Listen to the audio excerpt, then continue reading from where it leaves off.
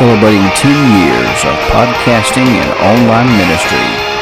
You are listening to the Bellator Christi podcast, where we take Christian truth into the arena of ideas. Now join your hosts, Dr. Brian Chilton and Curtis Evelo.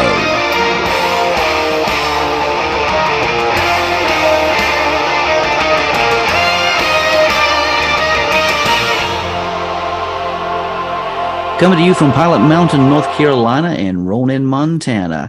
This is the Bellator Christi podcast, where we take Christian truth into the arena of ideas.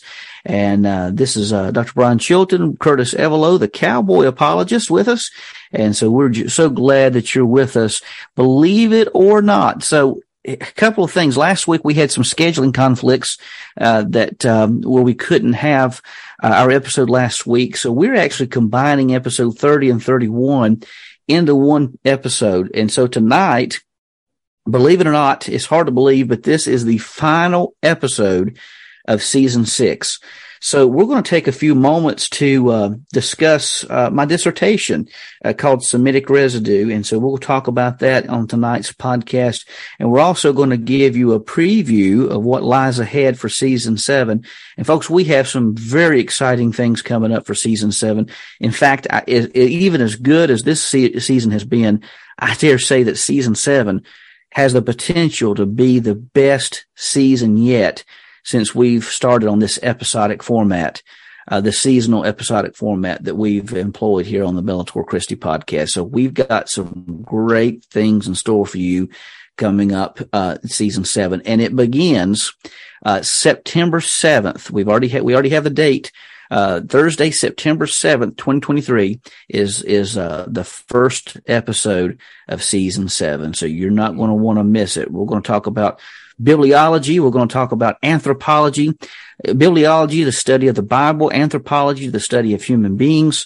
And then hamartology, the study of sin. And then plus we've got some guests that's going to be on with us, guest authors. We're going to have some guest speakers coming in, hosting some of these, or we'll be interviewing them, but they'll be talking about some of these issues. So just great stuff ahead. We'll talk more about season 7 as we move ahead. One quick thing, Conversations About Heaven is available to you now. Go check it out. And if you would be so kind, go on Amazon and leave a positive review. I would be eternally grateful for that, because that helps get the information about the book out there. So if you would kindly consider leaving a positive review on Amazon, I would greatly be appreciative of that. So without further ado, let's turn it over now to our cowboy apologist who will lead us in this discussion, the one and only Curtis Evelo. Yeah. I don't know how the spring weather's been going for you, but boy, it's been pretty nice. It's been rain every couple of days, and then sun for a couple of days, and so it's been kind of nice. We've been enjoying it, that's for sure. We've had kind of a upside down, topsy-turvy season so far. I mean, it's been beautiful today, but they talk like that we could very well have the coldest day coming in May ever recorded in since this has been recording weather coming up this Saturday. It's going to be in the 50s. So that's going to be a shock to the system, but we'll get through it by God's grace. And we want to say hello to Philip Atkins tonight. Good to see you guys. Good to see you, Philip, and hope you're doing well. If you or anyone else has a question to share, be sure to plug it in, either on Facebook Live or over at youtube.com/Bellator Christi. 50 degrees is your coldest day. My goodness. In May, not the coldest day all year, in May. So I don't know how excited you are, but the end of the season kind of is a bittersweet, but yet it's amazing the content that we covered in season 6. So absolutely, man, I just think we covered some serious ground, and looking at the next one, we're going to be doing the same thing as well. But let's go ahead and jump into this one here, because this is part of your part of what made you a doctor? What helped you get that doctoral degree? So this is what you studied on. So, Semitic residue. That's episode 30. That's what we're on right now. So let's just go for the first one. What is Semitic residue? So Semitic residue is a name I came up with, a name I devised, and it speaks to Semitism, Chiltonology. There you go. So it speaks to the nature of let's just break it down. Semitisms. A Semitism is a Jewish type of vernacular, a type of word, whether it is in Aramaic or whether it is in Hebrew. Those are Semitisms. Those have the traits of flavor of Judaism, if you will, of the Jewish language. And so when we talk about Semitisms or Semitic residue, we're talking about evidence of early Semitic materials that reveal the presence of oral traditions that predate the finished product of the Gospels. Now, I was inspired to look at this material in a class that I had with Dr. Gary Habermas, and he taught a class on the New Testament creeds. And so within the Pauline epistles, the letters of Paul, there are these creeds that predate the finished epistles themselves. And a lot of these creeds date to the very earliest time of the church, to the time of, up till within 5 years of Jesus' resurrection. But he brought up the point in saying, we have this material for the New Testament epistles, for the Pauline epistles, but no one's really studied much lately into the Gospels and seen if there's early material in the Gospels. Well, the light bulb went off, and I thought, aha, I love the Gospels. That's been an area of focus I've had many years. What could I do in this? And so I spoke with him about it and started investigating some areas. Dr. Purser was my dissertation chair, and he led me to some materials that we really researched together. And I came across some information that I'm going to share with you today. Information that actually happened back in the early 1900s, but then mid 1900s, it kind of dropped off. There was still interest there, but it dropped off. And so I wanted to kind of revive that interest, especially Oscar Kuhlman, Joachim, I think is how you say his name, or Joachim, however you say it, Jeremias. He did a lot of research in this area, as have many others, but looking for evidence of early oral traditions that date back to the time of Jesus. And so for the purpose of this research, I used the Gospel of Matthew because it's the most Jewish of all the Gospels. Sure. And so if this thesis can be shown, which I show in this research, then it stands to reason that the oral traditions undergird the Gospels are much earlier than the finished written texts. And so even if the Gospels, now let me just give this as a preface. I'm a traditionalist. I believe the Apostle Matthew wrote Matthew. I believe the Apostle John wrote John.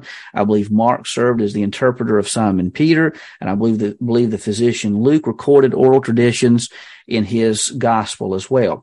But even if we couldn't prove that, and even if the Gospels are late, I believe Matthew, Mark, and Luke were all written prior to 64 AD. But even if they came in 80 AD, as some people propose, it doesn't really matter, because these oral traditions would date back to the earliest times of the church and even date back to Jesus himself. I'm smiling and smirking because I know the inside of this. And so,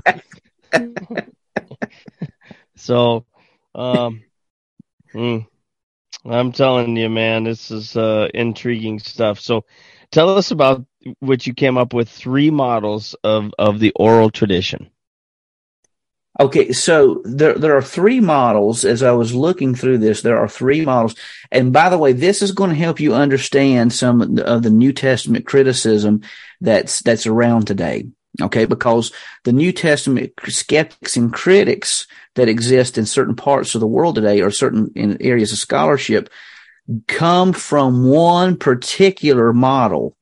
But there are three. So when we talk about oral traditions, let me just first of all preface this by saying we're talking about stories, messages that are passed along from one group to another, generation to generation. Mm-hmm. And let me say, let me pause what I'm getting ready to say for a little bit later on, because I'm getting ahead of myself. But the German school, there's one school when it talks about oral traditions. There's a guy who is really well known for discussing oral traditions, and he comes from the German school of thought. And this guy is a guy by the name of Rudolf Bultmann. He's a German guy.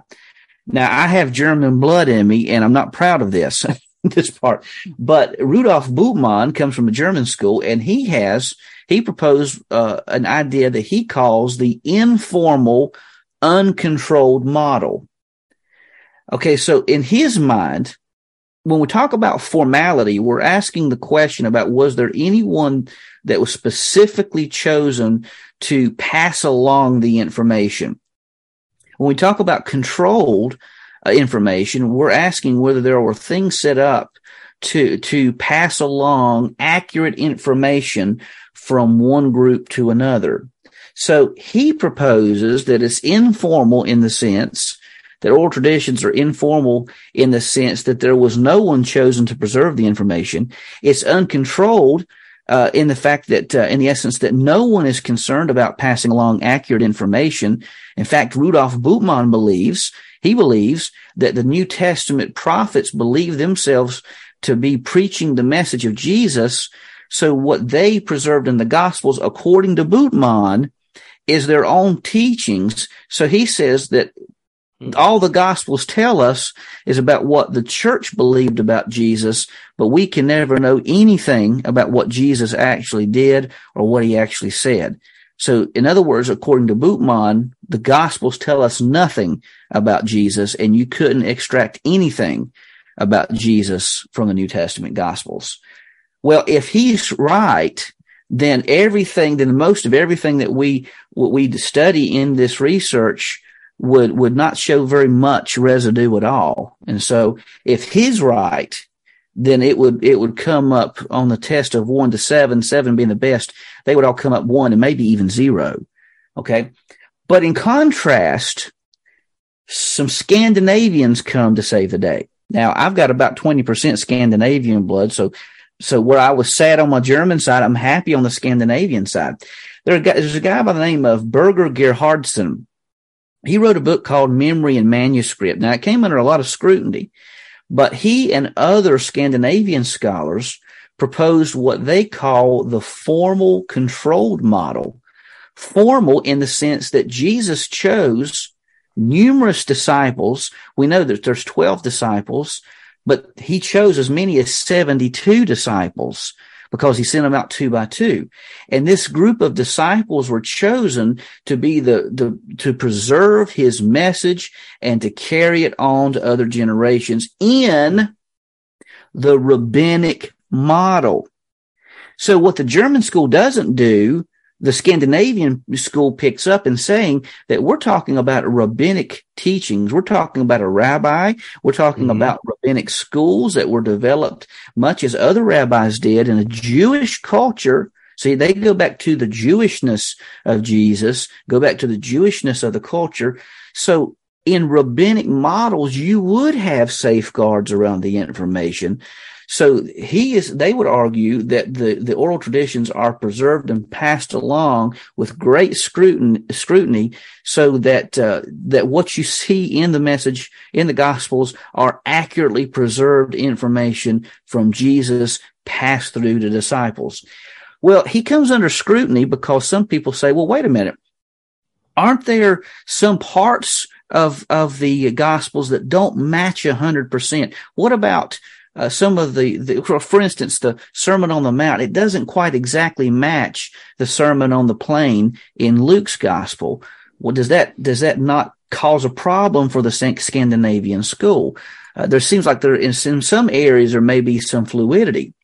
Well, there's a middle ground between the two. Enter a guy by the name of Kenneth Bailey. Kenneth Bailey proposes a middle ground, what he calls an informal controlled model.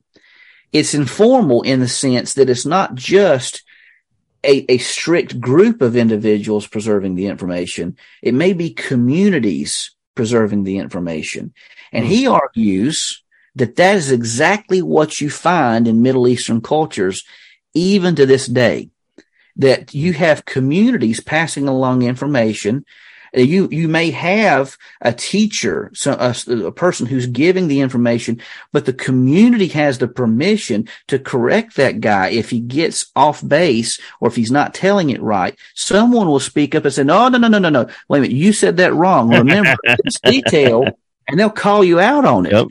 And so he says, by this basis, you have an entire community preserving the information, and he argues that there are safeguards around certain information. And he also says that when it comes to issues of theological truth, ethical truths, that you're going to have strict safeguards around that information. When it comes to parables, it may be a little looser to give you a little fluidity to tell the story, to impact the people you're telling it to. So parables, it may not have as strict safeguards around them as the ethical, theological teachings do. And when it comes to like jokes and things that don't really matter, then you have complete freedom to twist that around as you please. But when it comes to the important matters, you may shape them to your audience, but you don't change any of the important information. So the question is, as we look at this, the question is, if there's no evidence or little evidence of Semitic residue, then the Germans are right. If there's complete evidence across the board of strong Semitic residue, the Scandinavians are right. But if there are certain areas that may be a little weaker than there are in other areas, then Bailey's model seems to be the right one. So the question is, which one holds as we go through the material? And so that's kind of the test we're setting up as we go through the dissertation. Boy, until I heard the last one, I was about to say, man, them Scandinavians got it nailed. Hey, by the way, let me just say something real quickly. I went through clinical pastoral education, and in that group was a lady. She was a Muslim, but she had strong ties to the Middle East and actually lived in some areas in the Middle East. And as people were asking me about the dissertation, and I described this model of how oral traditions are passed along, her eyes lit up, and she says, that's exactly the way we do it in the Middle East. Even to this day, we have traditions, we have stories we pass along, and that's exactly how we do it today. Seriously. Huh. And that's how many centuries are those stories? Yeah. And the interesting thing is that research has shown when you get a community involved like this, research has shown that, are you still there? I don't know what happened. Yeah, I am. My screen went blank there for a minute. Don't know what happened there. But anyhow, research has shown that volumes of information can be passed along from one generation to another generation without changing any major details whatsoever. Wow. And interestingly, when you have a culture that is that really focuses on oral traditions, that a person's memory is much better than it is if they're trusting and depending on technology to remember things for them. So it's really compelling. Yeah, it kind of brings up to the point when they're talking about Jesus being spotted after his resurrection, and he says, go check. There's go check with the 500 that he was involved with, and they'll tell you because they're still alive, and some of them are still, or most of them are still alive. So that's interesting. So, what do you set out to prove in your dissertation then? Well, my goal is to show that there are there is strong Semitic residue in the Gospels, and so that's the goal, and essentially the goal would be to show that that in the end we can trust, even if the Gospels are later than what some people propose them to be. We can still trust what they have to say because of the nature of oral traditions and the fact that you can have a lot of information passed along from one generation to the next. So while we would say from the year 33 to 73, that'd be 40 some years, 83, it'd be 50 years. While that seems like a long time for us, in a culture like this, when communities are sharing information as they are, it's really not that long at all. It would be kind of like 1 week to the next compared to the way things operate now. It's really not as long as you might think it would be, given the way things are done. So my goal is to show that the Gospels contain early Jesus traditions, early oral traditions that predate the finished written product of the Gospels.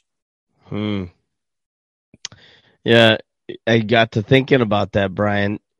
Even you said even later dates, but there are certain keys that point towards an earlier date with quite a bit of this information.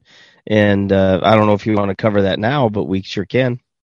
Well, I mean, and I think that so I look at that as a knockout punch, really, quite frankly. If you've got these oral traditions. If you've got these oral traditions and you can show, as I hope to do in this dissertation, that these oral traditions are very early and predate the Gospels, that's good. I think we have every reason for believing that these traditions date back to the time of Jesus. But if you have Gospels that are written very early, especially Matthew, Mark, and Luke, then this is like headline news, even if it's written in the year 50 or so. And I really believe that Matthew, Mark, and Luke were written before 64 AD. And here's the reason why. It starts with Luke. Luke writes a 2-volume work in the gospel that bears his name and the sequel, which is the book of Acts. Now, at the end of Acts, it ends with Paul being imprisoned and nothing is said of his execution. Now, historically, we know that Paul was beheaded in the year 64 AD. So if Luke didn't report that, then it must mean that it hadn't happened yet. So if Acts is written, say, about 62 AD, that means that Luke, the gospel, must have been written somewhere around 60 AD. And if he's borrowing information found in Matthew's gospel and Mark's gospel, it had been earlier. That means they had to be pushed back in the 50s. And there's a big debate about who came first, Matthew or Mark. And I mean, I have my own opinions about that. I believe that the prototypical version of Matthew was written before Mark was. So if you have that proto Matthew written prior to the Gospel of Mark, then you're talking about that could easily go back in the late 40s, perhaps, with the early version of Matthew. But anyhow, even if they're written in the 50s, I mean, that is incredible. So, that you're only talking about 20 years time from the crucifixion, death, burial, and resurrection of Jesus. That is incredible, especially if you have these early traditions that actually predate the finished product of the Gospels as well. And wasn't there if I remember studying, there was a Q source involved somewhere in that, and there was a potential that Mark may have used some of that Q information. Yeah, and so Q would be what I would consider, now not everybody may agree with this, Q would be what I would consider to be part of that proto-Matthew, the early version of Matthew. And Gotcha. the Q document is information that's shared between Matthew and Luke, but is not found in Mark. And it's important because it's shared by both Matthew and Mark. Now, I think it's probably coming from Matthew, early Matthew, which means Gotcha. Luke would have shared that. But it's material found in Matthew and Luke, not found in Mark. So if you count that as a source, Q, and then you count Mark, and then you count the parts found only in Matthew, the parts found only in Luke, and then John, you have 5 sources there, if they're all distinct. 5 sources, 4 gospels, and early Jesus traditions.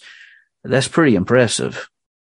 And just out of pure conversation in this, Brian, what other ancient texts are that close to the event that they're writing about? None. Well, None. Okay. So there's that. I mean, the gospel. I mean, really, honestly, the New Testament gospels stand alone. The writings of Homer are found. Now, the dates have changed since Sean and Josh McDowell wrote their books. So some earlier manuscripts have been found, but you have only a handful of documents for like Homer's Iliad. That's something like, and again, the dates may be different. I haven't seen the recent data for this, so I'm going off of memory, and my memory's not what it used to be, but something like maybe 1,000 years distinction between that. I mean, in some of the histories that are preserved about Julius Caesar and others, they are hundreds of years. The earliest text is hundreds of years after the time of the Roman emperors, but no one denies the legitimacy of this. But you have the Gospels likely and very possibly written within 20, 30 years of the events, with oral traditions that are passed along, preserved accurately by communities and disciples who've been chosen as the safeguards of this information. That is pretty impressive. It really is very impressive when you consider the legitimacy of the gospel narratives. And both of those references, as far as Homer's Iliad and some of the Roman, keeping track of that, those were supported by oral tradition to get to that distance as well, right? Yeah, some of them are. Some of them are. Now, there may have been some with the Roman records. There may have been some Roman records preserved. We don't know because some records may be lost to us. But there are certain historians that preserve things. I don't know that in Greco-Roman cultures that there was as much reliance on oral traditions as there was in Semitic and Middle Eastern cultures. There may have been. I'm not going to say that there wasn't, but the literacy rate of Jewish people was much higher than it was in the Greco-Roman world. The Jewish people were people of the book, of the Torah, people of the prophets. So literature or traditions, oral traditions meant a lot to them. In Greco-Roman societies, I mean, the reading levels went downhill quite substantially compared to their Jewish counterparts. So then, why is this work so important then? It's important because so many people, and you see it with the Bart Ehrmans, not picking on Bart Ehrman, but you see it with so many skeptics out there that they're saying that you hear people say, well, there's no early eyewitness testimony to Jesus. You hear people say, well, there's no reliable source that's early enough to account for the life of Jesus. Well, if these oral traditions can be shown to predate the Gospels, then what you find in the Gospels is very early eyewitness testimony, speaking to the teachings of Jesus and the deeds of Jesus. And I think you can see you could have a very reliable source of what people saw, what people heard.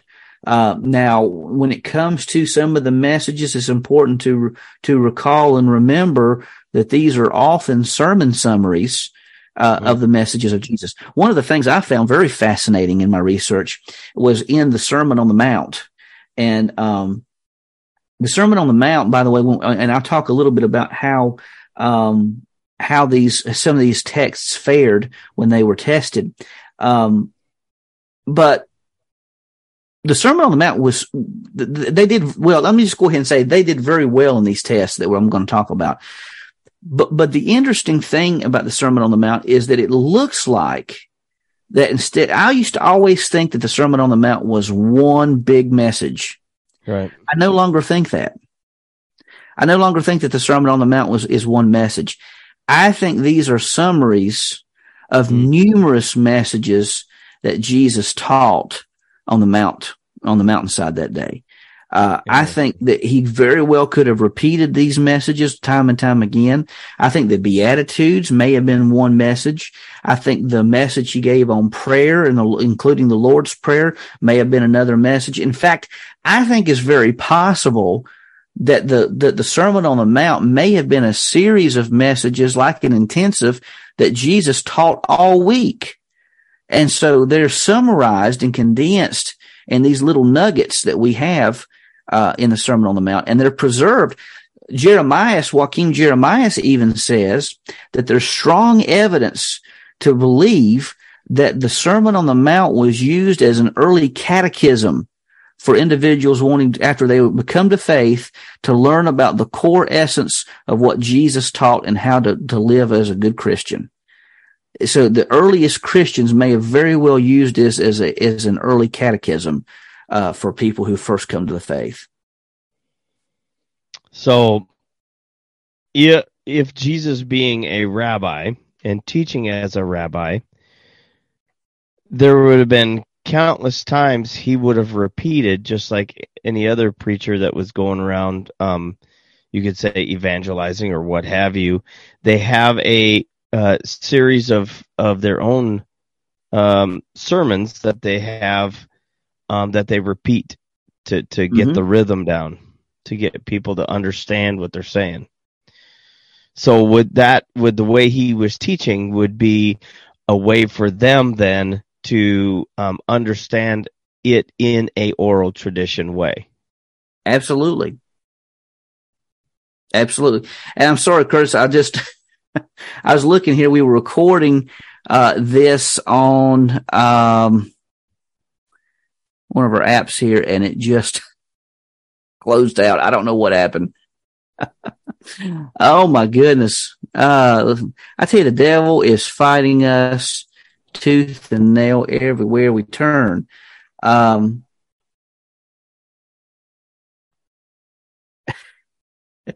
hopefully this recording is catching here on where we're recording at here. So not sure what is going on here. Oh well. So it looks like we're still recording. Sorry, folks. This technology is a pistol sometimes. I'll just say that. So can you repeat your question again? I'm sorry that the computer glitched out. I'm not sure what happened. So what I was saying was about Jesus being a rabbi and teaching, like any other pastor or preacher would have done, a series of selected talking points. So he would have been teaching in a oral tradition way. Yeah, and that's one of the things we'll look at as we go through the material tonight, as we go especially through the tests that I'm going to present here in just a few moments, to show that there are signs and there would be things that would have been done to as we like safeguard, like for instance, singing a song. I was playing some music ahead of time. Didn't know I had the speaker. Didn't know I had it off mute, unmuted, and I was blasting it in the ears of Curtis, unbeknownst to me, playing some music, getting ready for the podcast tonight. But when we sing a song, we often remember the chorus because of the rhythmic pattern and many of the things like that. Jesus taught in a way that would have been easy to memorize the material. And there would have been rhythmic patterns to a lot of the ways that Jesus taught. And even with the parables, while they're stories, people can remember stories very well. And so this would have been easy for people to remember. In fact, even now, we think of the parable of the Good Samaritan. I dare say most people who grew up in church could probably even now tell you about the parable of the Good Samaritan without reading it from the New Testament. They could tell you everything about the story. Now, it may not be 100% as the Bible says as far as word for word, but they'll give you the information. They'll give you what the story's all about. Jesus taught in such a way that would have been easy for people to memorize and pass that information along. Yeah. Our pastor taught us that parables are like handles on a box to carry that load easier. So the handles on the box are the parables, and the box is the information, the concept, the storyline, the greater idea, the greater picture that was needing to be painted, or greater theological understanding carried along by them handles. Yeah, I like that. So what were signs? You have signs where there's even like some of these teachings on these summaries may even be like little seeds that leaves seeds for thought in a person's mind, and from that you can remember the message and even develop that even into more of an understanding about what Jesus was teaching. So yeah, it's kind of like these little handles. I like that. Yeah. So I know you developed this, but what were the 7 tests used to evaluate the different sections of Matthew's gospel? Okay, so yeah, there were 7 tests. So what I did is I looked back, because I was trying to think to myself, how would you show that information? How would you show that this early oral tradition is present and would be something that would be memorized and passed along? So I came at it from several different fronts. I came at it from the New Testament creeds, what we know about the creeds, what the creeds taught. And so if the creeds are legitimate, then we should see some similar features in these early Jesus traditions, because if the early creeds represent early Christology and understanding of the church from the very earliest times, then you should anticipate that you'll find the same things in the early Jesus traditions.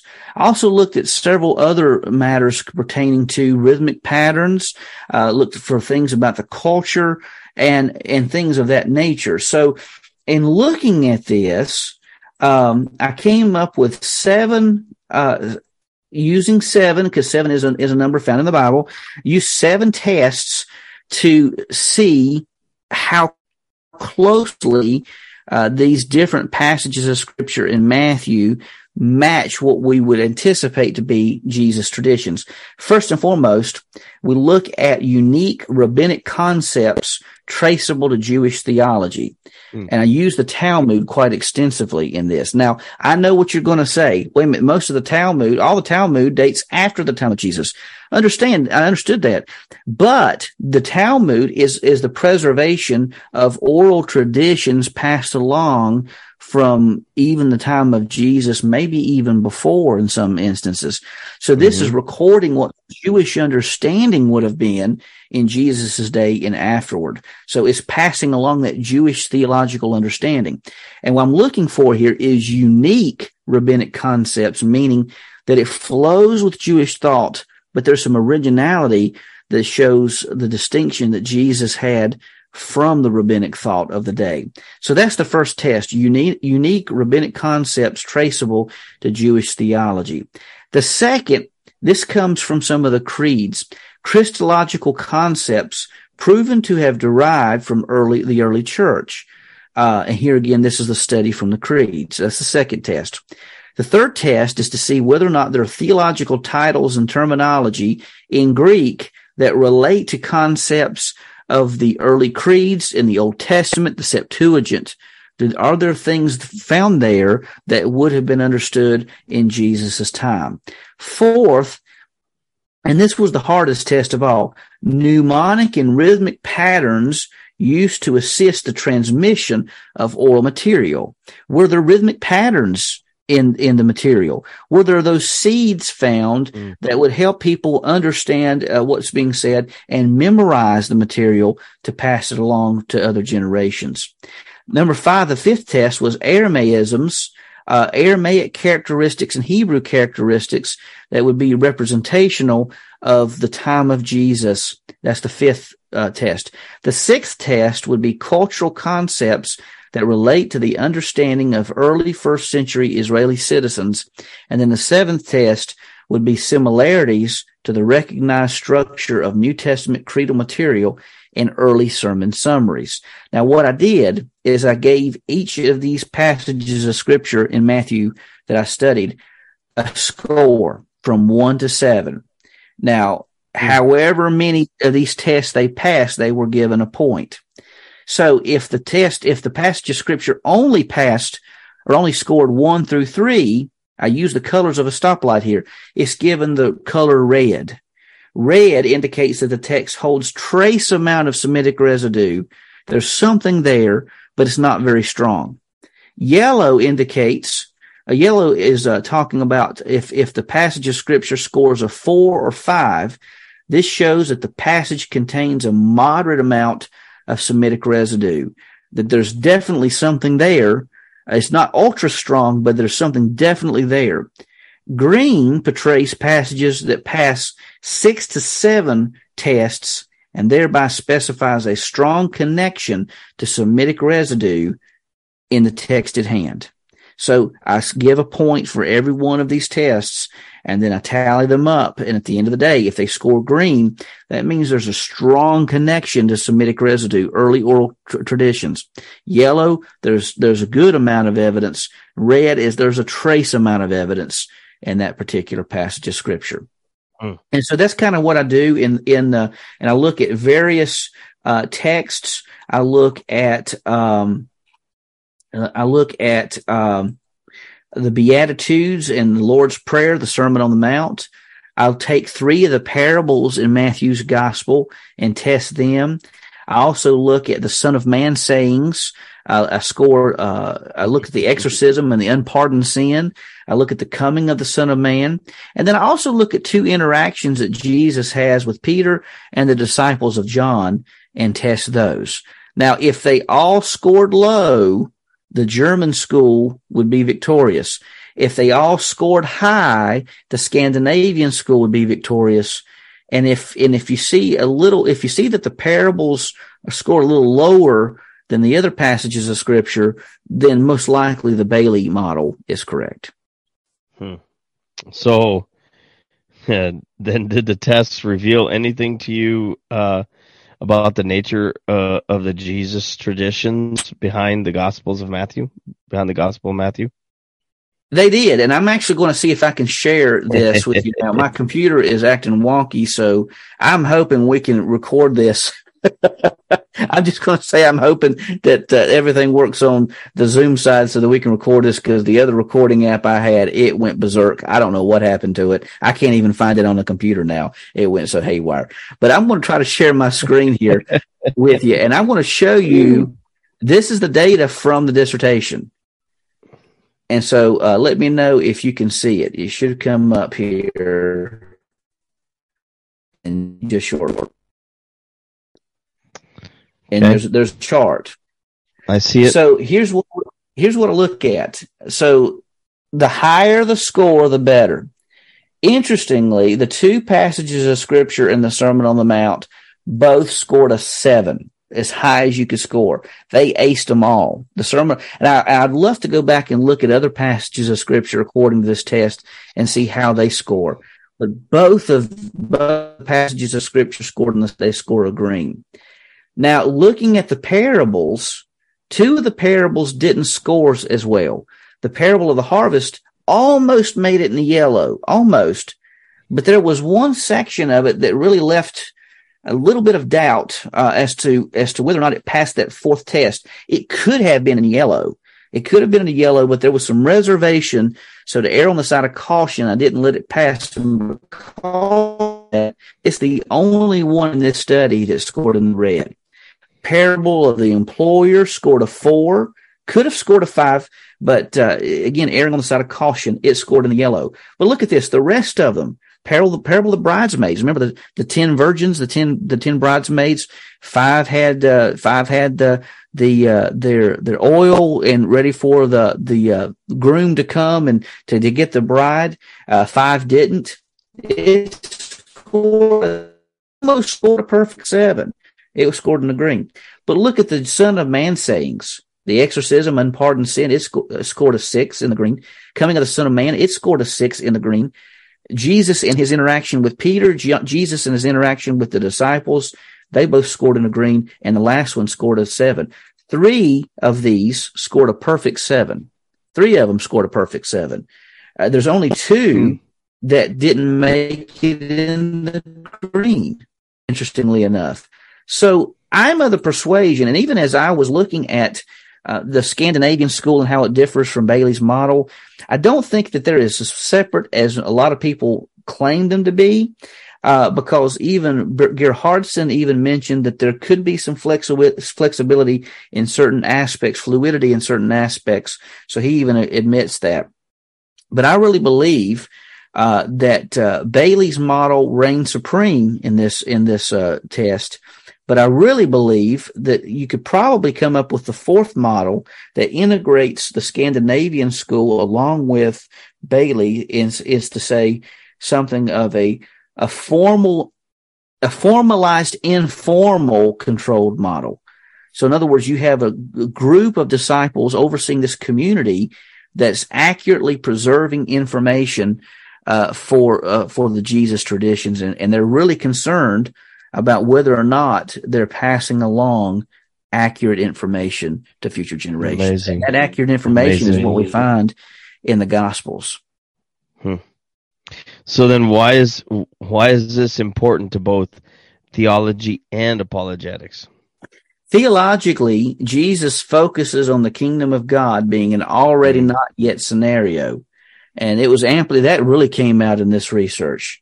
The understanding that Jesus held his role to be the shaliach of God was a newfound discovery for me. The shaliach is one who is a representative of God on earth, but came with divine power. He came with divine power. He's ushering in the kingdom of God to earth. And I was surprised by just how heavy the eschatological nature of Jesus' messages were. Even the Sermon on the Mount is eschatological. When Jesus says the meek shall inherit the earth, he's not saying that's happening now. He's looking to a future time when the meek shall rule and reign the new heaven and the new earth. And even you may can say the 1,000-year reign of Christ and their millennial reign. But the meek they're going to be the ones who inherit the earth. They're going to be the ones, but that happens in the future. When he talks about blessed are those who mourn, blessed are those who are hungry now, they shall be filled. He's talking about this future time that's to come, when the kingdom of God is fully actualized in the future. Apologetically, I think there are 3 things that come out of this research. One, Jesus could have offered the same message in various locales, meaning that he could have preached the same message many times over in many locations, meaning that this would have been easy for the disciples to remember. They say that after you hear things 7 times, you really begins to sink in. The differences in the Gospels that you find could stem from more than one tradition. In other words, meaning that Jesus may have taught the same message in 3 or 4 different places, and in one message he may have done something comparable to the way Luke shows it. In another message, he may have done it in a way comparable to the way Matthew shows it. It doesn't mean that there's necessarily a discrepancy. They may be talking about 2 different times he brought the message and in a different way. The oral traditions, number 2, predate the writing of the Gospels, dispelling the notion that the Gospels are too late to serve as early material for the life of Jesus. And then last but certainly not least, many of the means by which the early church remembered oral traditions have been scientifically proven to assist even actors today memorize volumes of information for plays and movies. If you act Right. things out, and if you give information kind of in a performance mode, it's been shown, and not only with early oral traditions, but even with actors of a play, that people can retain that information for a long period of time. There may be things that we remember as a child memorizing that still stick with us to this day. So it's interesting that a lot of the things that I saw in the oral traditions are things that are actually advocated now in memory research to help our memories, help us remember things in greater detail. So moving forward with this, what do you hope to do with this work? Well, I hope to publish this in a book coming up here in the next year or so. I hope to. I'm tweaking it a little bit to put it in book form. That's one of the things I'd like to do. But then moving forward, I'd like to take the same model and use it for other research with other gospels, looking at how this impacts, like the Gospel of John. I'd love to do another study on the Gospel of John. How does the Gospel of John fit this material and this criteria? For me, that would be an interesting study. And in fact, I'd love to go back in the other portions of Matthew. I'd love to look at the post-resurrection messages and traditions and see how strongly they fit with the data as the pre-resurrection materials did. I think that would be another great study to do. So I'd love to take this study and apply it over into other areas as well. What's interesting to me is you've developed a criteria or a way to be able to assess information. You've given the apologetics world another tool to be able to search their own out on this and be able to help see how to dig through this information. I think that's vitally important. Mm-hmm. And my hope is that there may be someone out there who's good with who might be an expert in Aramaic, might be an expert in biblical languages, who will jump on board this as well. Take the criteria I've presented, and even take it a step further in New Testament research to really take it a step further and look into this research from the mindset of someone who knows Aramaic, who knows the material like that. I think that would be not only is this research good for what I'm trying to do with it, but I think it would also be very valuable for someone who is an expert in the biblical languages to push forward and maybe even press it forward even more. It's so cool. So since this is the last episode of season 6, give us a little preview of what lies ahead in season 7. And let me first of all say, folks, I apologize if the quality is not up to par. Like I said, I don't know what happened. The whole computer went black a while ago midstream, and then the recording device I've been using, the Audacity recording device I've been using, it went off. It went just wonky, and I can't even find it on the computer now. It's almost like it took itself off the computer. I don't even know where it went. It's just one of those crazy things that happen. But it seemed like it's happened to us this season, has it not? A lot. Yeah, a lot. And it seemed like especially as we've moved in toward the conclusion of the season, it's gotten worse as time has moved on. I mean, just crazy things. But season 7 is going to be a very interesting season, and it'll start September 7th, 2023. I hope you'll join us for what should be a fantastic season. We're starting off in September with 2 episodes with 2 authors. We're starting off with author Josh Taylor, who wrote a book called A Preach Well Church.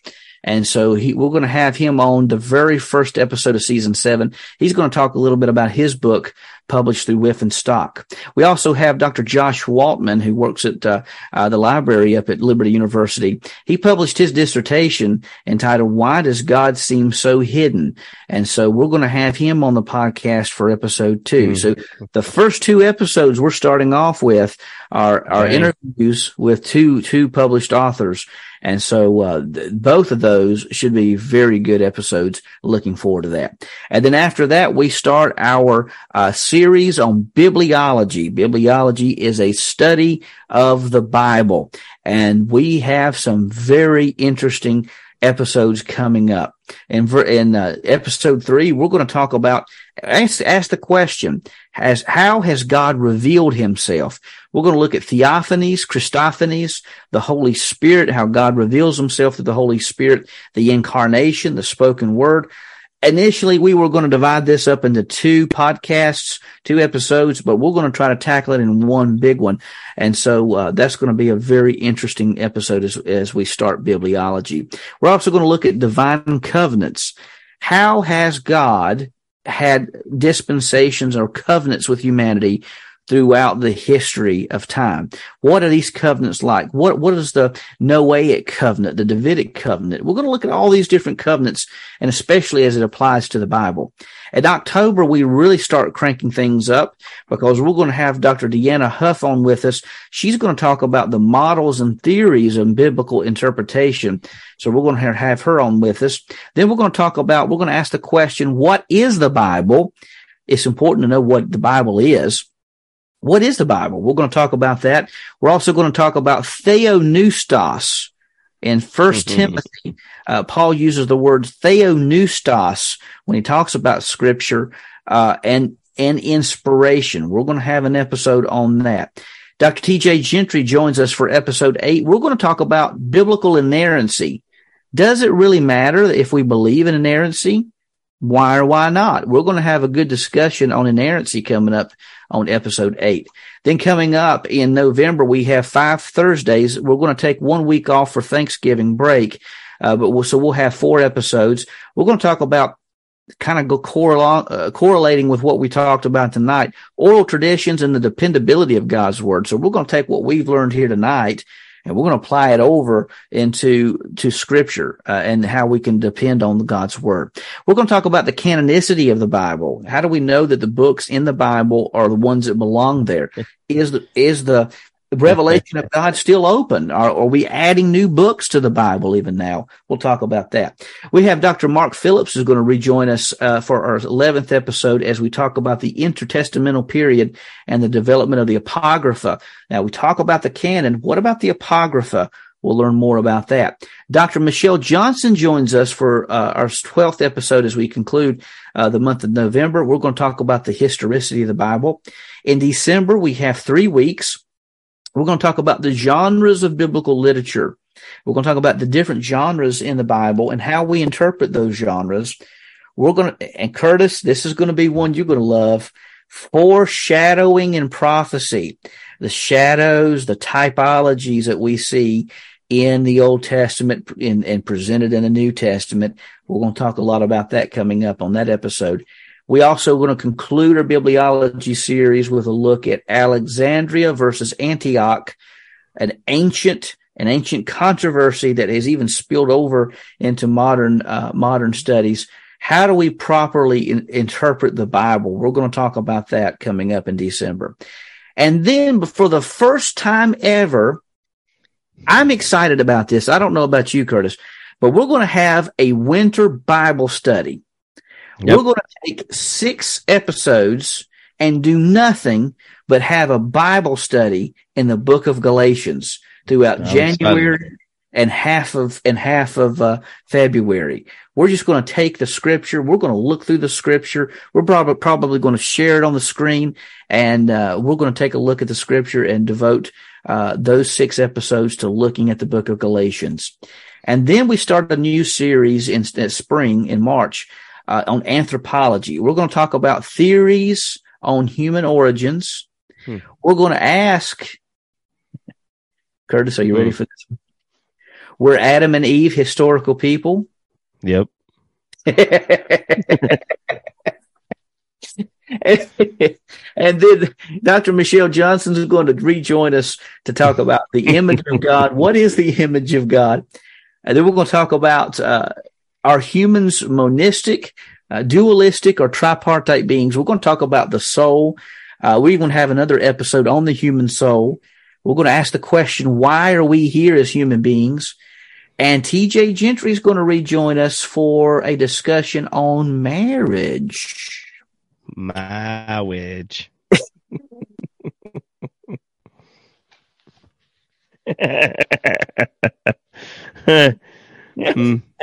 Love is what brings us here together. And then in April, we're going to have a look at a very brief series on the nature of sin, hamartology. So it's going to be a short series, 4 episodes. We're going to ask the question, what is sin? We'll look at the origin of sin, the effects of sin, and victory over sin. And then we're going to conclude, because believe it or not, by this time, Bellator Christi is going to have something ready to publish. We have a book project that we're pleased to announce that we're working on this year that we hope to have ready by the conclusion of season 7.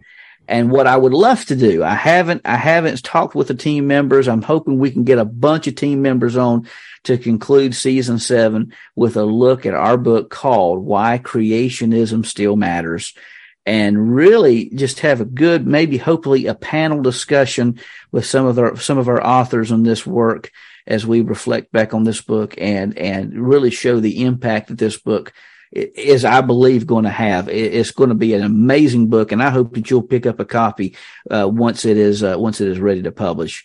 And then we'll have a final episode looking at season 8. And beloved, let me just tell you this before we close this season 6 out. Let me just tell you, it looks like, barring any major disruptions, it looks like season 8 and going into late 2024-25 will be the last season we have on our systematic theology, because we're going to, in season 8, the season after next, we're going to talk about angels and demons.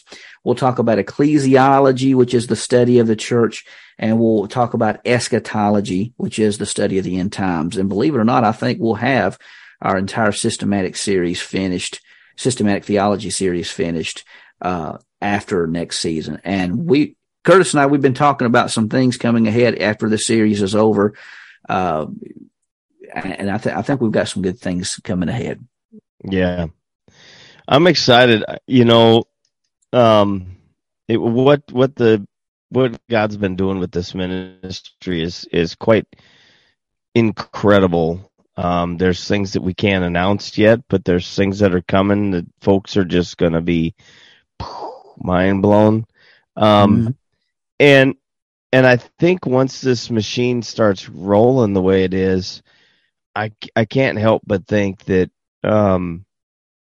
that the content is going to just become more and more and more rich on the website. The articles we've had just amazing lately, and it is only going to get better as time goes on, and we have the writers getting more comfortable with putting something out that is going to be part of that. So one thing is to, if you are a listener and you are a regular follower of Bellator Christi, go to the website and sign up for the newsletter and the Sword and Shield, and you'll get some of the inside scoop of what's going on in email form, and you'll get it in a is it a PDF or is it on a Word file? I don't remember now. I think we send them out both, so you can get a PDF and a Word file with the information attached to both. Yeah, so it comes out. It's just a wonderful thing. You get maybe little updates of what the ministry's doing, and especially going into this time of the season where the the podcast isn't going to be as active, the podcast in video form, not going to be as active. We will still have a little bit of content, but stay connected with us with getting on the email list, and you'll see that just because we might not be on air, because this is the time of season where I'm going in 100 different directions, and Brian is trying to get a bunch of other stuff done himself, and it really is time, and it's time for us to focus on the project that we just said, the book project. So this is definitely one of those times. I think it's very important to stay connected with us. And if you have some ideas or have some questions, feel free, ask. We will still be here. We'll still be answering questions and going for that. In fact, we just had a couple of good questions come through that we put up on the board for our team to tackle, and within a millisecond, we had a couple say, "Yep, I'll take that one." I mean, it was literally that quick. It was like, yep, got it. So these are questions that are coming in that are getting answered, and they'll either be answered in a very personal form back to that person, or they'll be answered in an article. And it provides a really good opportunity for us to help other people, because if one person asks that question, there's probably more that have that same question. Therefore, that's why we want to do it publicly. And Curtis, before we wrap things up tonight, I want to first of all remind everybody about my latest book, Conversations About Heaven. I'm really wanting this information to get out there, because the questions that a lady by the name of Sandy asked are some very pertinent questions that really impact a lot of people, and I want that information to get out there. So consider buying a copy of Conversations About Heaven, and I would ask you to consider going on Amazon.com and leaving a positive review, because that'll help get the publicity for the book out there. Yeah. It's exactly. It's not about money. It's about getting the message out there, because I believe wholeheartedly in the message that this book presents, and I really want it to get out there. So please consider going to Amazon.com and leaving a positive review for Conversations About Heaven. I would greatly appreciate that. Also, really real quickly, just to let you know, we will have, while we won't be on air, we will have a handful of episodes, little mini episodes, coming your way on a few theological issues, but I got to tell you, they're only going to be found on the audio podcast. They're not going to be on YouTube. They're not going to be on Facebook Live. So to get those episodes, you need to go to iTunes, TuneIn, Stitcher, Google Podcasts, iHeartRadio, anywhere podcasts are found. Look for the Bellator Christi podcast and click subscribe. And if you do that, you'll be sure that you get the little small episodes that'll come to you over the summer. They're going to be just really simple ones, about 15 minutes in length, really easy, digestible podcast coming out over the course of the summer. Also, don't forget don't forget season 7 begins September 7th, 2023 of this year. We're starting a brand new season. But also, before we close, I want to ask for you to pray for our team. God is setting us up to do some great things. We're going to hopefully have some things set up very soon where you can offer financial support to Bellator Christi Ministries. That's on the radar. It hasn't been set up yet, but that's on the radar.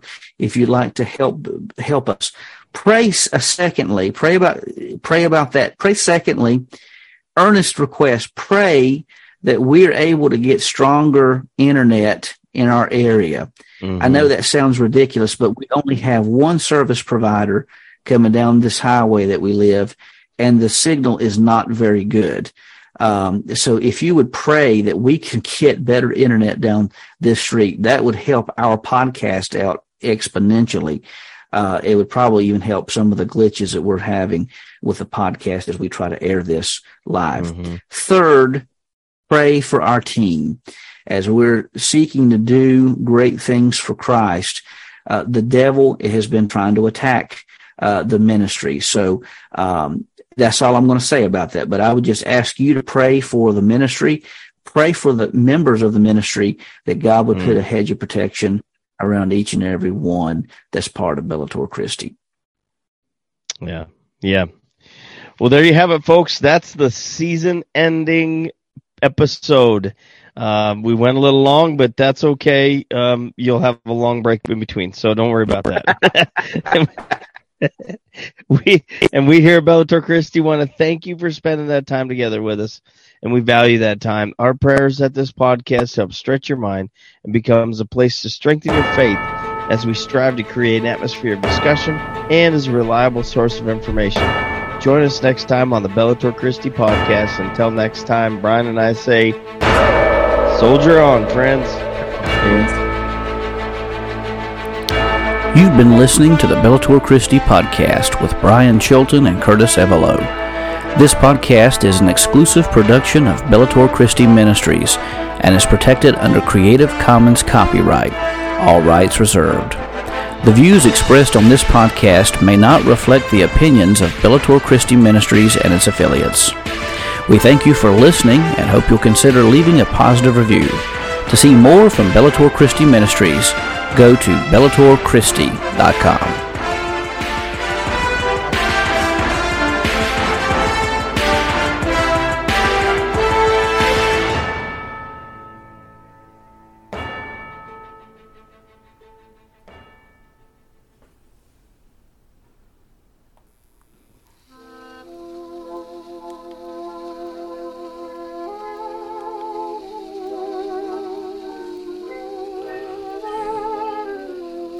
We've reached the end of another season at Bellator Christi, but no worries, we'll be back for Season 7 beginning September 7th, 2023. We'll have a series on bibliology, hamartology, anthropology, and a lot more. Be sure to catch Season 7 of the Bellator Christi podcast coming up Thursday, September 7th.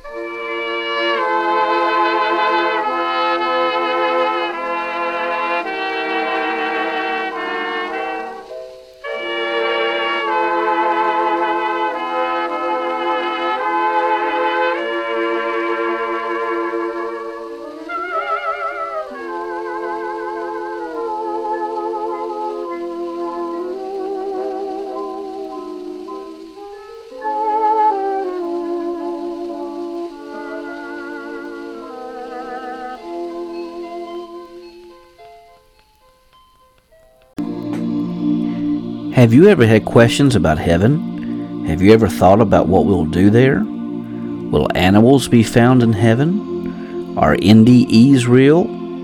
Is heaven only going to include worshiping God through music, or will we be able to engage in other activities? In my upcoming book, Conversations About Heaven, I reflected on the conversations I had about heaven with a woman who attended a former church I served as pastor.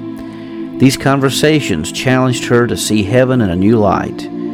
Heaven is a place where our wildest imaginations will come true and the greatest of possibilities will be brought to actuality. Our conversations about heaven gave this woman peace and comfort that she did not have before. In my upcoming book, Conversations About Heaven, I record our conversations and go deeper into the issues, and it is my hope that Conversations About Heaven will give you the same peace that this saintly woman received. Look for my book, Conversations About Heaven, to hit bookstores very soon. Conversations About Heaven is now available at whiffenstock.com, amazon.com, and anywhere that books are sold.